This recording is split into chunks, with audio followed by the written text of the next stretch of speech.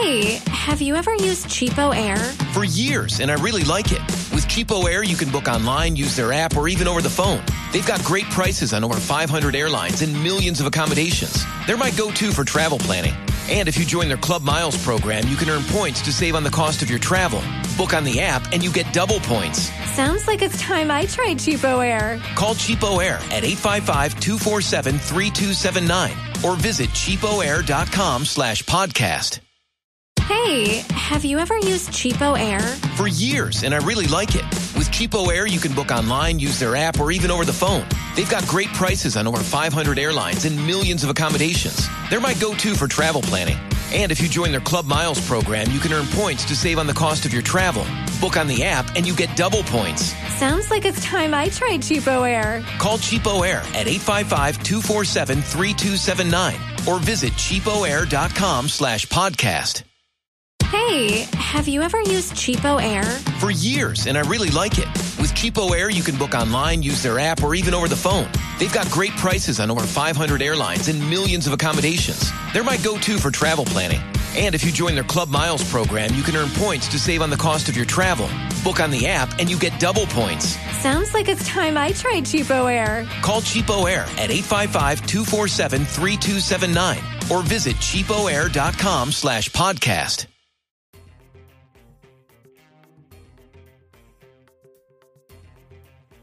You're listening to the Armchair Cricket Podcast.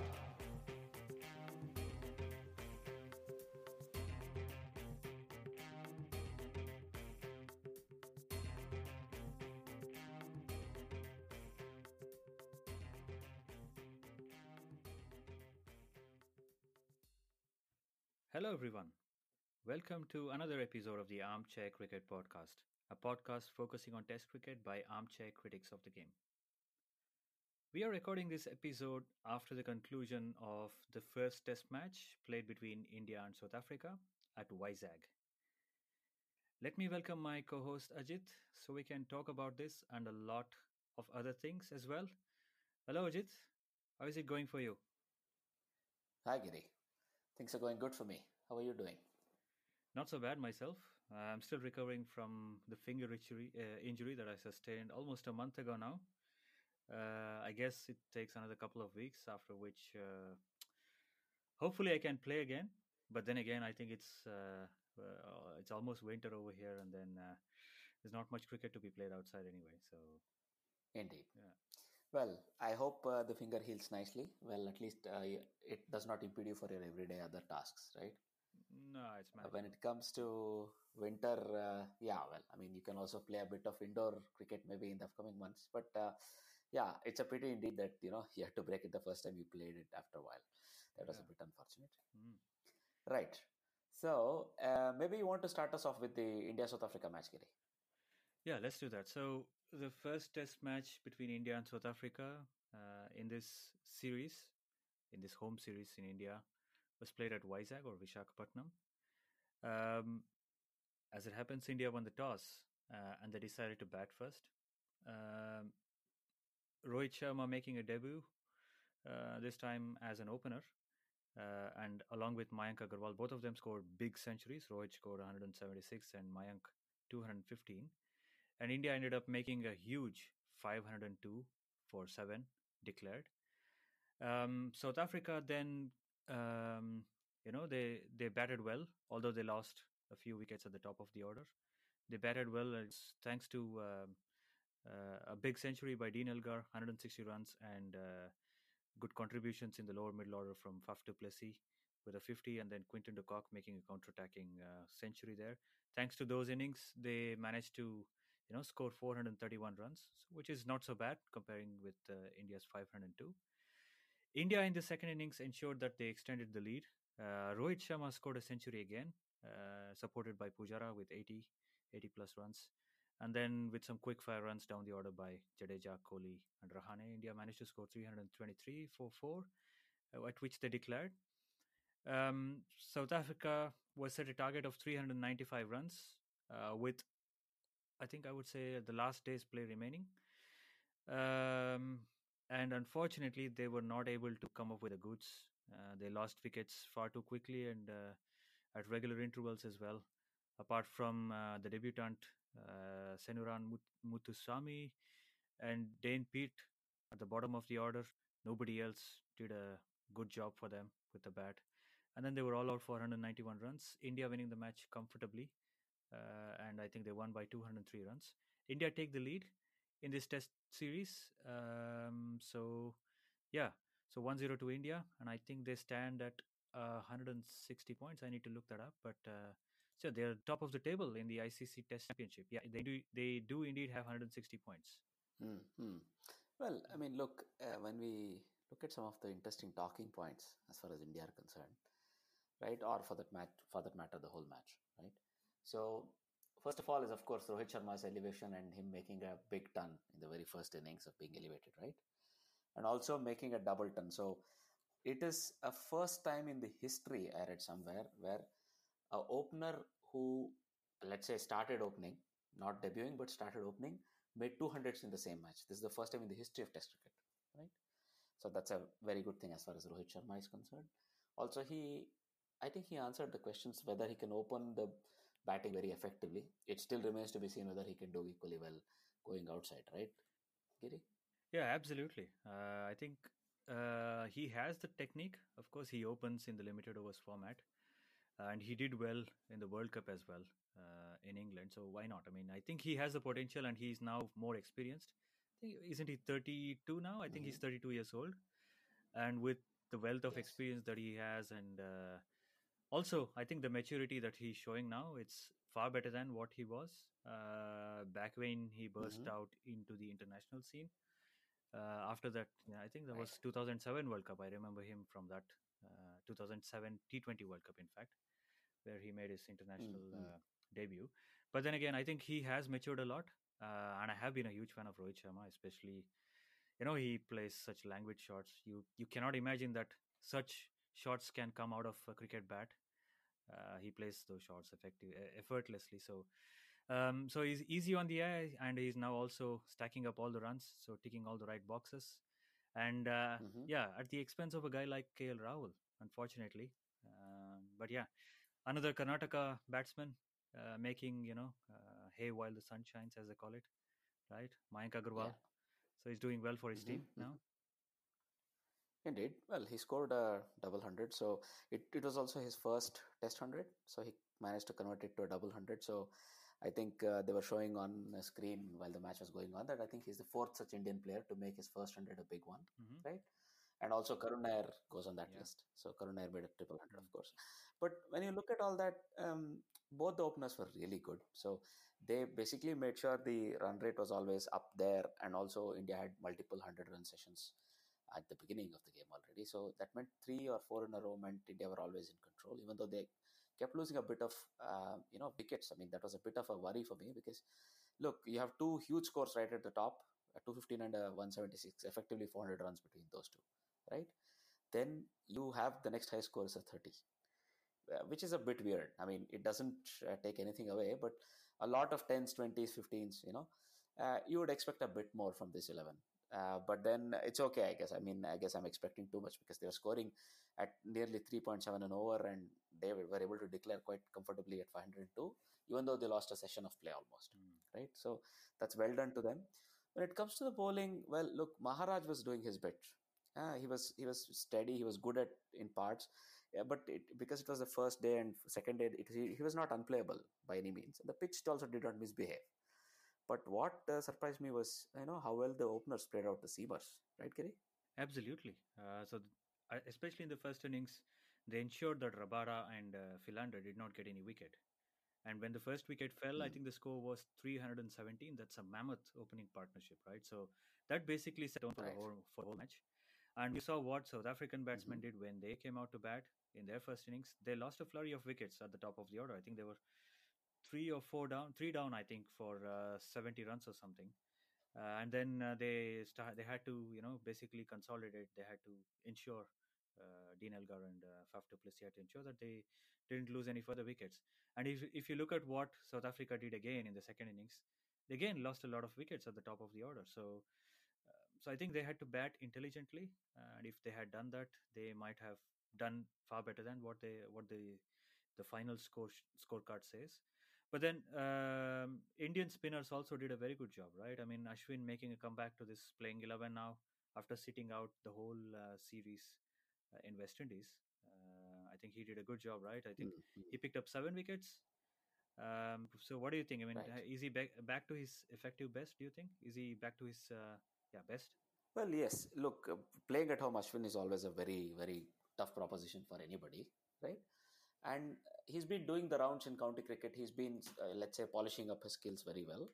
And I think he had a point or two to prove as well to the management, so to say, how dare you drop me? The best way to Mm, do that is to do it through runs, or rather in his case, wickets, because the mm, best way is on the field, as they say. And there are some rumors about, not all being well between him and Kohli in terms of, a little bit of clashes of ego and so on and so forth. But that really doesn't matter for any of us, simply because we are more interested in what he can do for Indian cricket. And I would say he was really good. You could see that there were all these turning balls. He mm, could take a wicket off a beautifully flighted ball, like the first innings where he mm, dismissed Aiden mm, Markram, or I think it might also have been the first innings where he dismissed Philander. I think beautiful flighted balls, mm, but there are also a lot of straighter ones, right? Just a top mm, spinner, nothing fancy, yeah, just good control over line and length, and that, as they say, the ball on a string sort of a length where you're able to vary this length at will. And he was really, really mm, good, and he completely deserved a 7 for. Yeah, this yeah, is the contrast between somebody like, Maharaj bowling 55 overs and taking only 3 wickets, and somebody like Ashwin who's bowled 47 overs almost and still took 7 wickets, because their economy rate wasn't very far off. But it was not just that; it's mm, how comfortable the batsman looked while playing out Elgar or Maharaj in this case versus yeah, Ashwin. So that's the whole point. And of course, let's not deny the fact that the support that Ashwin had was of a slightly superior variety. So Jadeja mm, is always a very tough proposition because he's very accurate, right? So with Jadeja holding up the other end and like not conceding much runs, it was always going to be a tough proposition for South Africa batters. At the same time, I would like to really say Dean Elgar played a wonderful innings, right? And so did Quinton de Kock. yeah. Absolutely. I think without them, the South African score would not have looked, would not have been 431 runs. And if Dean Elgard did not, especially that innings that he played in Johannesburg, do you remember that? He took a few blows against the likes of Bumrah and Ishan Sharma. I think that was a vicious Mm-hmm. pitch. You remember that one? It was a spitting cobra. I think, Right. if I remember right, even AB de Villiers broke his finger while batting out there on that trick. And then Dean Elgar put up such a huge, big fight there. And he showed the same tenacity and, the resilience of withstanding the barrage of Indian spin bowling. And then I think there was a good performance in the end. And without him scoring in the second innings, they were gone. South Africa lost that, the glue that held them together in the first innings. He was out cheaply. In the Uh-huh. second innings, he was out. In fact, he was a bit fall off the bowling of, I believe it was Jadeja again. It was LBW to Jadeja. And then after he was gone, I think there was nobody else who was going to play the long innings. I expected Markram could play a bit better than what he did, but yeah, he didn't stay there long enough, right? So, and you were talking about Kohli and Ashwin. I think both of them are kind of polarizing characters, right? Especially Kohli. Mm. So you're either on the side of Kohli or you're against Kohli. You cannot be in between. Right. It's very difficult. And as long as they make it work in Right. the team, as long as they play together as a team and get the results the team wants, nobody really cares, right? So they're doing well, both of them. So, yeah. Well, Kohli will have a point or two in the upcoming tests. Ashwin had definitely made his case really well. And look, Mm, irrespective of how they do, as you say, it's about the team going forward and winning. So they're doing really well in that count. Also, what I saw was that the Indian team did a very good job in the second innings. So they were already up against it a little bit because, the amount of time left in the test match was probably not as much as they would have wanted. They did wonderfully well to, score nearly at 5 over in the second innings. And again, this year, with the pitch crumbling a little, it was already a 4-day pitch. It was not a first-day pitch. One would have expected a bit more from somebody like Dane Pete. So Dane Pete and Senaran Muthuswamy was debuting. So I would like to give him the benefit of the mm, doubt. He did decently well. You know, he took his maiden wicket, that of Kohli, so he'll be very happy there. But as the second spinner in the 11, Dane Pete was a bit of a disappointment. In the second innings, he's going at 6 an over. In the first innings, he's going at 5.6 an over and just 1 wicket. So whether he scored a 50 or not, I don't Yeah. see him really playing in the next test. Probably South Africa will go back to one of their seamers. But this guy is the highest wicket taker in the South African domestic season last season. And for somebody like him to really not hit the strap at all was a bit surprising, because look, we definitely know overseas spinners have come here and done well. Not to say the least, somebody like Nathan Lyon, right? Also an offie. Yeah, yeah, absolutely. And I think Hmm. yeah, I have one interesting tidbit. I heard this on the commentary sometime during the match. Last year, South Africa A were touring India A, so they were playing in India, the A team, right? And I heard that both Dane Pete and this guy Hmm. Mutusami, they were both part of that lineup. Right. And not surprisingly, Mayank Agarwal played for India A. So Mayank Agarwal had played both of these two spinners in that series against South Africa A. So the moment Dane Pete came out to bowl, he ensured, and as well as Muthuswamy, he ensured that they were not allowed to settle down into a rhythm. So you have to thank Mayank Agarwal for that. Agarwal Hmm. Hmm. knew how they bowled and what their lengths were already because he played them earlier last year. So I think that made a big difference. That's what I heard. I think this was mentioned by Graham Smith, if I'm not wrong, or could have been Sean Pollock on commentary. Yeah, No, it's a very relevant yeah. point, because it was not. It was only a couple of months, a couple of weeks back before the test match started. So, no, they'd probably be very vivid in their Mm. minds as to how these guys are bowling. So, it's not a problem at all that these guys would face them early. Somebody like um, Agarwal getting to face them quite a bit, or for that matter, even Markram played in that series Mm. as well, in the just the series before, where there were a couple of matches here and there. Yeah, I think that was a key point as well. And then the other thing which kind of made news when Virat Kohli, at the end of the match in the presentation ceremony, he made a remark about the ball being not hard enough. Although he did admit this set of SG balls used in this test match were much harder than they were in the previous series that were played in India. So he would like the ball to stay as hard as possible until about 60 overs. And with that, the batsmen are tested a bit more and the bowlers still have a chance. But you saw what happened. So when India were batting in the first innings or when South Africa were batting in the first innings, until the ball was really hard and was gripping, the bowlers were able to, make inroads. Once the ball became soft, the batsmen, basically settled down and then they could grind the attack and then they could accelerate at their will.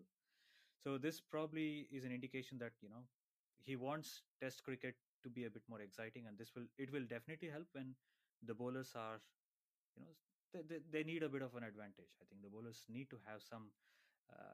There should be a bit of venom still left in the bowling attack. It should not soften down. Indeed, a very good point. So, I think it also goes with how you maintain the ball. Mm, Whether you bang it in quite a lot by while throwing it from the outfield and those things. Also, because it's a test match, maybe not a mm, lot of that goes on, right? But nonetheless, something for the teams that play to be aware of, and also how many fast bowlers you deploy or employ in the first 50, 60 overs. The more it's banged into the pitch hard and hard, maybe it loses a bit of hardness.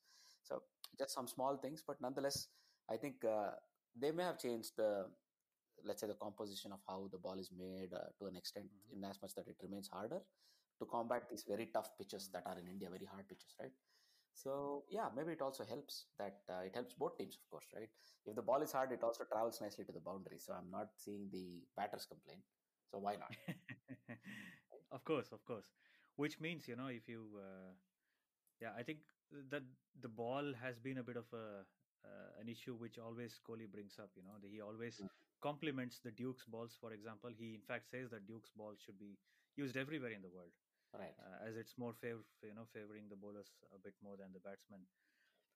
Which brings me to the next point Hmm. about the next match being played at Pune. Right.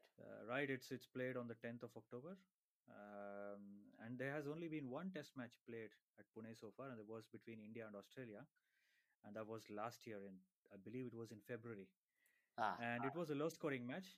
2017, Funnily right? enough, 2017. 2017, yeah, Yeah, yeah. 2017, yeah, 2017. So 2.5 years ago. Right, So right. it's been a while since the Test match was played at Pune, Uh-huh. and it was a low-scoring match at that, the previous one, and India ended up on the losing side. Funnily enough. Australia won the toss, batted first. They made some 200 odd runs, thanks to even contributions, from the likes of Mitchell Stark. He made a 60 odd runs Wow. in that match. And then India were bowled out in the first innings for less than 110 runs, with Stephen O'Keefe, the left arm spinner, picking up 6 wickets for 35 runs in the first Right. innings. And Australia made 280 odd runs with a lead. Of course, India had an improbable target to chase, and they were bowled out just over 100 runs. Again, Stephen O'Keefe picking up 6 wickets for 35 runs, identical figures, although the number of overs he bowled was a bit more in the second innings. But yeah, India have lost the only test match that has been played at Pune so far. It's going to be interesting, although it's played in a different time of the year now. It's October, almost end of monsoon, whereas February you can consider it winter month still here in India. So it's going to be interesting, especially the team composition. And I'm very happy to see Vridhiman Saha back in the playing squad. I forgot to mention that earlier, but I think it's a good endorsement by Kohli as well. Right. Yeah, he's been saying he's the best keeper in the Mm. world, and so on and so forth. So, what is going to be the team composition? What do you think about South Africa? What changes can they bring in? Reinforcements. Look, I would expect Theonis de Brown's position looks a bit shaky. Somebody like Zubair Hamza may come into the 11. Though it Mm-hmm. does seem a bit harsh on somebody like Theonis de Brown to lose his spot after just one test. I know he was not particularly Mm-hmm. successful. So Temba Bavuma may move up and Zubair Hamza may slot in after, let's say, Faf du Plessis. Uh, Temba may go in at 3 or Faf may go in at 3 and Zubair Hamza would go in at 5, I would expect, right? And then I definitely don't see Dane Pete making the mark here.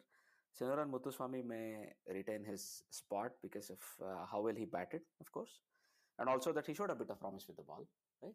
So I would say Dane Pete would be replaced with a fast bowler, and I would expect Heinrich Nortje to take the place because he has this raw pace, right, and he has a bit of Mm-hmm. a bite as well, a bit of an attitude.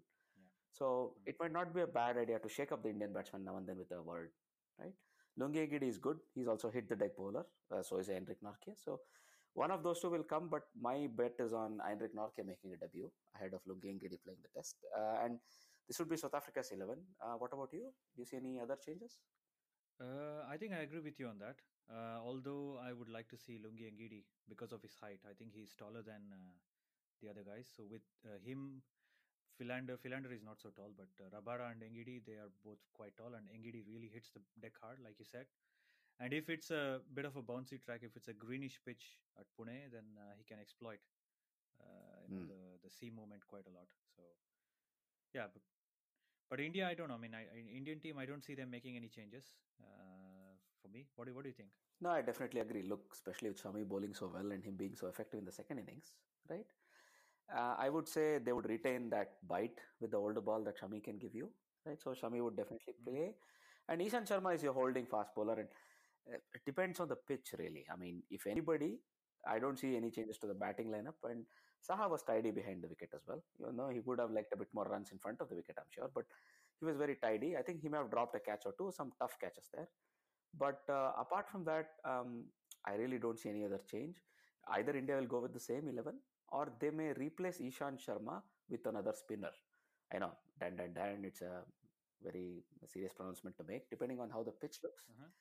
they might as well do it. That, Kuldeep Yadav may come into the 11 in place of Ishan Sharma. Uh-huh. That's going to be, a left field choice, but it might still Mm-hmm. happen. Mm-hmm. Interesting, very interesting.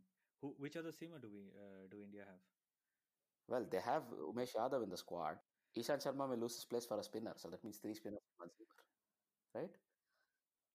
So if it's the sort of a pitch or sort of a, let's say, a pitch that was on Pune last time, where a left-arm variety spinner was very successful, and India may actually go in with three spinners, but I don't see that change happening. That's a bit too much.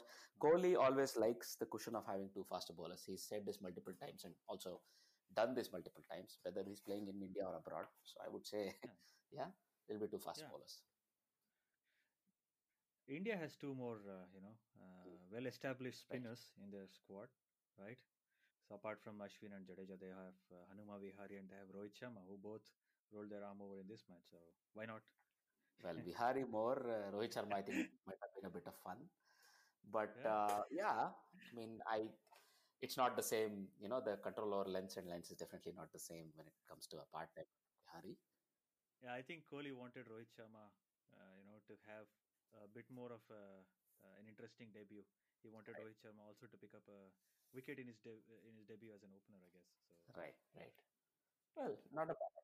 anyway, in the end, he was man of the match, right? So doesn't Yes, matter. yes, yes. So look, that move has paid off, and my parts of this Indian team are clicking together nicely at the start of an Indian cricket season, home season. So that's a good thing for Yeah. them, right? Hmm. Now, if you were to move on, and there is this other international cricket series going on between Pakistan and Sri Lanka, right? So Pakistan, finally cricket started. The first one day in Karachi was a washout, but then the second and the third, Pakistan won comfortably, right? So first time back at home, Babar Azam was able to score 100 and Shinwari took a fifer. I think Shinwari had a point to prove. He was a bit angry. They left him out of the World Cup squad. So I think both of these people did really well. So they won the match for Pakistan there. And no, it was a high scoring encounter. They made 305. But then, even though Sri Lanka were all out for just 238, they had some balls left. So they had a real big collapse right at the top. Otherwise, things could have been very interesting there, right? That's one thing. And the second one day again, Pakistan won comfortably. This time, Sri Lanka batted first and set them a very tough chase. In fact, this was a record chase as far as Pakistan was concerned because this was their first chase of more than 275 in like last 3 years, I read. So they were able to chase down 297 set by Sri Lanka. They made 299 for 5. Again, a lot of very good contributions right down the top order. And their openers did really well. Even though, Imam ul Haq, who's a regular opener, was injured for the second ODI, right? He injured his hand in the second ODI and third ODI he was not able to play. Abid Ali, who came in, made a 70 and Fakhar Zaman made 76. So they gave them a good start and then the rest of the middle order took over and they finished it off. So, that was nicely done as far as Pakistan is concerned. They took the ODI series 2-0. But they've gotten a bit of a reverse because they have lost both the T20s that have followed. So this young Sri Lankan side has come up trumps. So the first T20, right? So that was again a very thorough performance as far as Sri Lanka was concerned because they were able to, make a 175 run score and then they were able to restrict Pakistan to just 100. So sorry, 165 score and then they were able to restrict Pakistan to 100. So that was a very, very consummate win as far as a T20 goes. There were really no batting performances whatsoever. Sarfraz Ahmad is beginning to show a bit of form. He made 24 in the first T20 and then again 26, I think, in today's T20. But both the matches Pakistan lost, and that's not really good as far as they are concerned, right? Because they have lost now the T20 series. They have won the one day series, but they have lost the T20 series to Sri Lanka, right? And this is a Sri Lanka. Let's not forget that it has like 7 or 8 missing people from regular 11. So they've done really well there. So, but the good part is that cricket is back in Pakistan. You could see that the grounds were really nice and there were a lot of people in the ground, a lot of enthusiasm shown. One thing we did here is that some of the matches in Karachi, the two matches that happened in Karachi, in fact, did not have the stadiums full. That was a bit surprising, but I can imagine, with all the rain, maybe people chose to stay away, that they were a bit afraid and so on. Right? But that was a very nice series. And there is a remaining T20I, which is again going to be at Lahore. So let's look forward to how that goes, whether Pakistan can come back because they have a few things they need to sort out. The fast bowling in terms of, Muhammad Amir is a bit up and down and their middle order is not clicking as well as it could. Umar Akmal making a comeback was out for a duck in both the matches, first ball ducks in fact. Ahmad Shahzad really did not light the world on fire. So in this match he played at number 3. That is in the second T20 he played at number 3, but in the first T20 he had opened and all of these things. So they have a few things to sort out. So maybe they are keen because they are the number 1 ranked T20 team in the world, of course. And there is a T20 World Cup coming up in the next year. So this is going to be something that they'll want to sort out as soon as possible, right? Yeah, and the other thing I read or heard somewhere was that Misbah wanted to give all these players a longer run. He didn't want to, drop players, as they call it, chop. Yeah, I don't know what it's called. There's a phrase I forgot. Damn. Chop and Man, change. chop and change. Yes, absolutely. Thank you. Right, right, right. So yeah, he doesn't want to do that. He wants to give all these players a longer run, and he's of course worried about Sarfraz's form, but he thinks that he will come back to form soon enough. So he wants to have his faith in his players. He wants to show faith in players and let them perform with no pressure on them. So I think that's the good point, because I think if Umar Akmal has made it back to the squad, it's he should be given a long run. He's a fantastic player. Right. He's also mercurial. We all know that, but Mm-hmm. let's hope it goes well for Pakistan. And yeah, very happy to see that international cricket is being played again. So wonderful news for cricket in general. Indeed. Well, if you were to quickly look at some of the other T20I series that are ongoing, right? So the India women versus South Africa women T20s concluded recently. So there was one hastily arranged additional T20I played because two got washed out. So it became effectively a 4-match series that India won 3-1. So India had won the first five out of the first five. The matches, three were played, and India won those three to make it 3-0. But the sixth one, so South Africa came back and won in a big victory. They won by 105 runs. Right, this is the greatest loss for the Indian women's team in T20I cricket, as far as it became a bit of a problem, I think. But finally, I think the team was doing really well, and they had a sort of a dead rubber, probably, dead rubber sort of a feeling, and they lost that. Also, in the third T20I between Australia women and Sri Lanka women, Alyssa Healy went bonkers. She made 148, and that helped Australia win really really big. That was completely, it was one of those real, if you remember Brendan McCullum's innings against Bangalore back in the first season of Yeah. IPL. I sort of remembered that innings when I was looking through the highlights of this. So she made 148 of just 61 balls, and she hit 7 sixes and 19 fours. So it was a fantastic innings, and they made 226. And even though Sri Lanka really, really fought, they could really not match up to that because they were only able to make 94 for 7 in their 20 overs. So that was a huge defeat because that was a win by 132 runs. So that's a rare thing that happens. So these were some other T20Is that are happening. So there's also the Oman Pentacular that is happening where, just to focus on Netherlands because we both live here. So Netherlands unfortunately has had a couple of bad matches. So on 4th they lost to Ireland, and today on the 7th they lost to Nepal. So back-to-back losses, but I hope they're able to pick themselves up, right? Mm-hmm. So this is a very nice initiative that 5 countries are able to play T20Is. In fact, they have 2 matches each day, just almost like an IPL, right? So that's very nice. And Oman and Hong Kong are really, really competing well. So that's also nice to see along with Nepal. Ireland, you would expect now they are a fully accepted team with test match status and everything. They're able to do well. But, the other associate nations can take heart. The other thing is every T20 that is played. So ICC has sanctioned that every T20 played between any member nation is an international. So all of these matches are international. So it's also really good that these people are able to get this experience, the other countries. And that's the only way they'll grow. So ICC is slowly opening the doors, and we really hope this change also comes to the other formats, maybe not to tests right away, but at least to ODIs, so that more people and more countries are able to participate. I have a question. Does when ICC declares these matches as T20 internationals, does it also have a financial consequence, do you think? I think so. I mean, look, maybe it has a financial consequence as far as the players are concerned with their payments from their books, match fee and so on. I think that would be good. I mean, there is no fixed match fee as far as I'm concerned, but the moment it becomes an international, it's a matter of prestige. So I'm assuming the boards pay better. Yeah, that would be good. Yeah, cheers. Indeed, right? And more people that can earn a living from cricket, the more serious it will be, and the more they're able to grow the cricket in each of those countries. Absolutely. Yeah. Good point, man. Good point. So going further, we spoke about Belagavi Panthers, the team whose owner was sort of being investigated by the police back in India. It looks like the team has been suspended. So this is a team which is a part of Karnataka Premier League in India, and because the owner is under investigation, it looks like this guy also owns another team in the Dubai T10 leagues, right? So probably it doesn't bode well that somebody like this is cooperating or was caught talking with the bookies. So it doesn't look really good. So it means this investigation will have to go in a bit deeper. So as a result, I think the incoming KSA, chairman-elect Roger Binney, him and his team, they have decided that they'll be suspending this team. So let's really hope this guy or this owner gets punished, but the team really doesn't suffer because of that. We've seen this happen with IPL previously. So we are really hoping, it doesn't become another fiasco like that, Giri. Yeah, absolutely not. We don't want to see another CSK and Rajasthan Royals being suspended. We don't want to see that again. Indeed, right?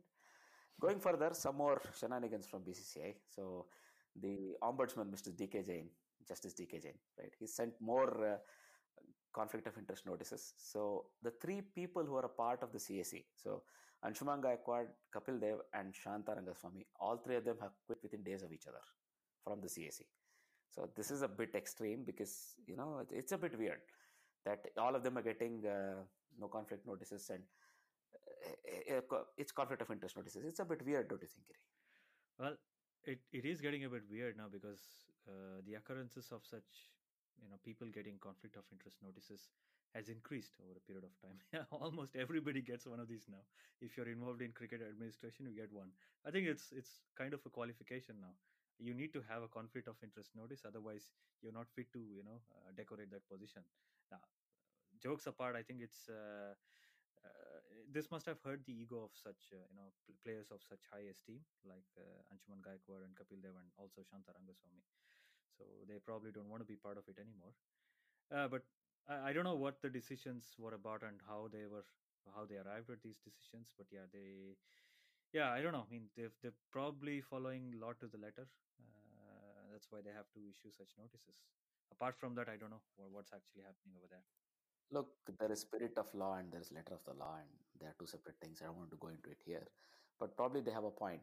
We should probably consult one of our previous guests who was also a lawyer. So Hello. yeah. So maybe they can give us a better opinion here. So at the end of the day, what I heard was at least in Shanta Rangaswamy's case, there was no clear conflict. In spite of that, she got a conflict of interest notice, and one way or the other, it's a good thing that accountability is being brought, but it seems a bit pedantic to me. But it's fine. Look, there is the CAC which sort of did its job because one of their jobs was to choose the Indian men's coach, which they have done, right? And next things we'll have to see when and what the CAC's responsibility would be, and whether after the upcoming elections of BCCI, the elections that will be foreseen by the the board appointed the COA, that committee. So we'll have to see what happens after that, and maybe a new CAC will be constituted and so on and so forth. No, but it might not be a very bad thing, just a very heavy-handed way of handling these things. That's all. A new CAC to appoint another coach.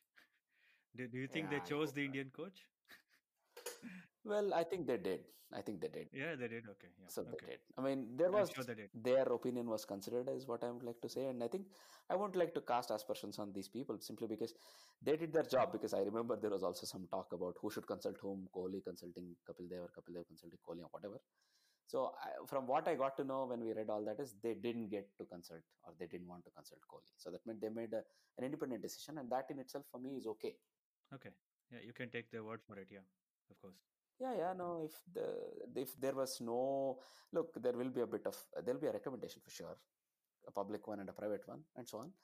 But at the end of the day, they made the decision, and as far as the results are getting delivered, Yeah. and Ravi Shastri is like a big uncle, grand uncle, right? Yeah. Little crazy, the crazy little drunk uncle, possibly. But Oh no, don't say that. No. no, no. Especially with that meme doing rounds on social media. Isn't it the one where Oh, Dravid and Shastri yeah. picture? Right. Named two movies in one picture. Two Right. in Hindi movies basically. Those are Amitabh Bachchan, I mean. Yeah. Yeah, indeed. Famous Yeah. ones, indeed. Uh, That can happen. Well, that was a good one. Moving forward, Chris Silverwood has finally been named as the England men's head coach, and he's taken over from Trevor Bellis, and for all formats. So he has a bit of time to get his, as they say, feet under the table before the New Zealand tour comes around. And he's no, let's say, he's no uh, stranger to the England setup.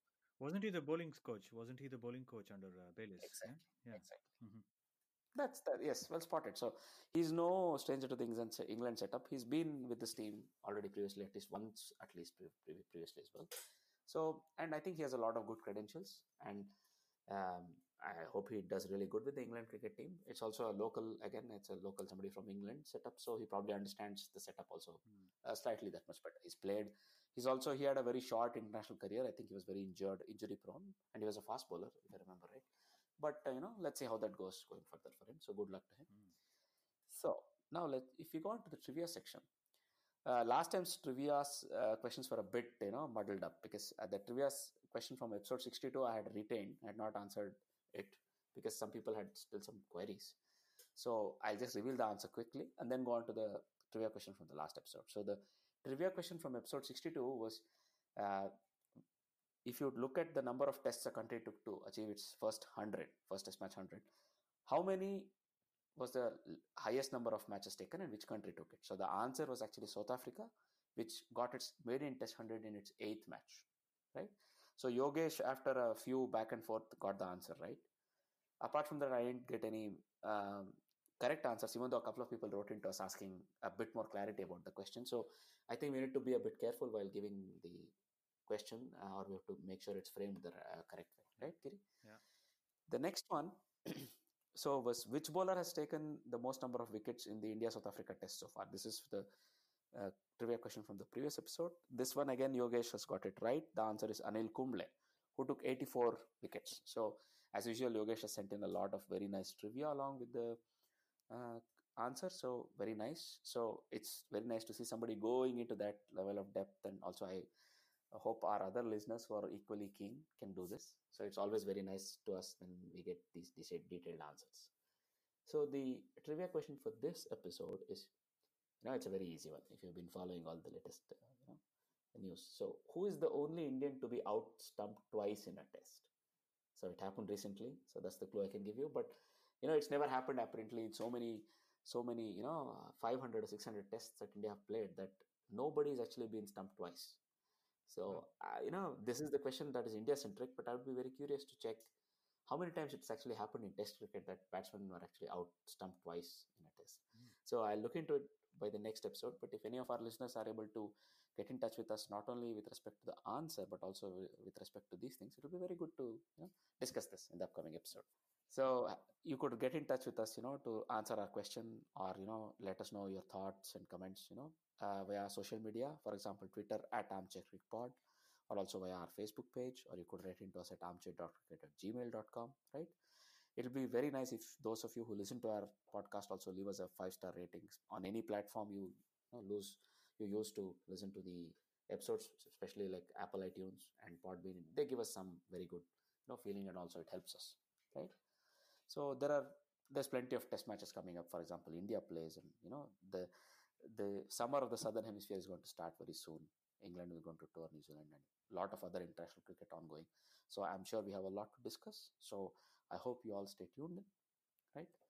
Having said all that, it's a goodbye from me. And it's a goodbye from him. Bye-bye.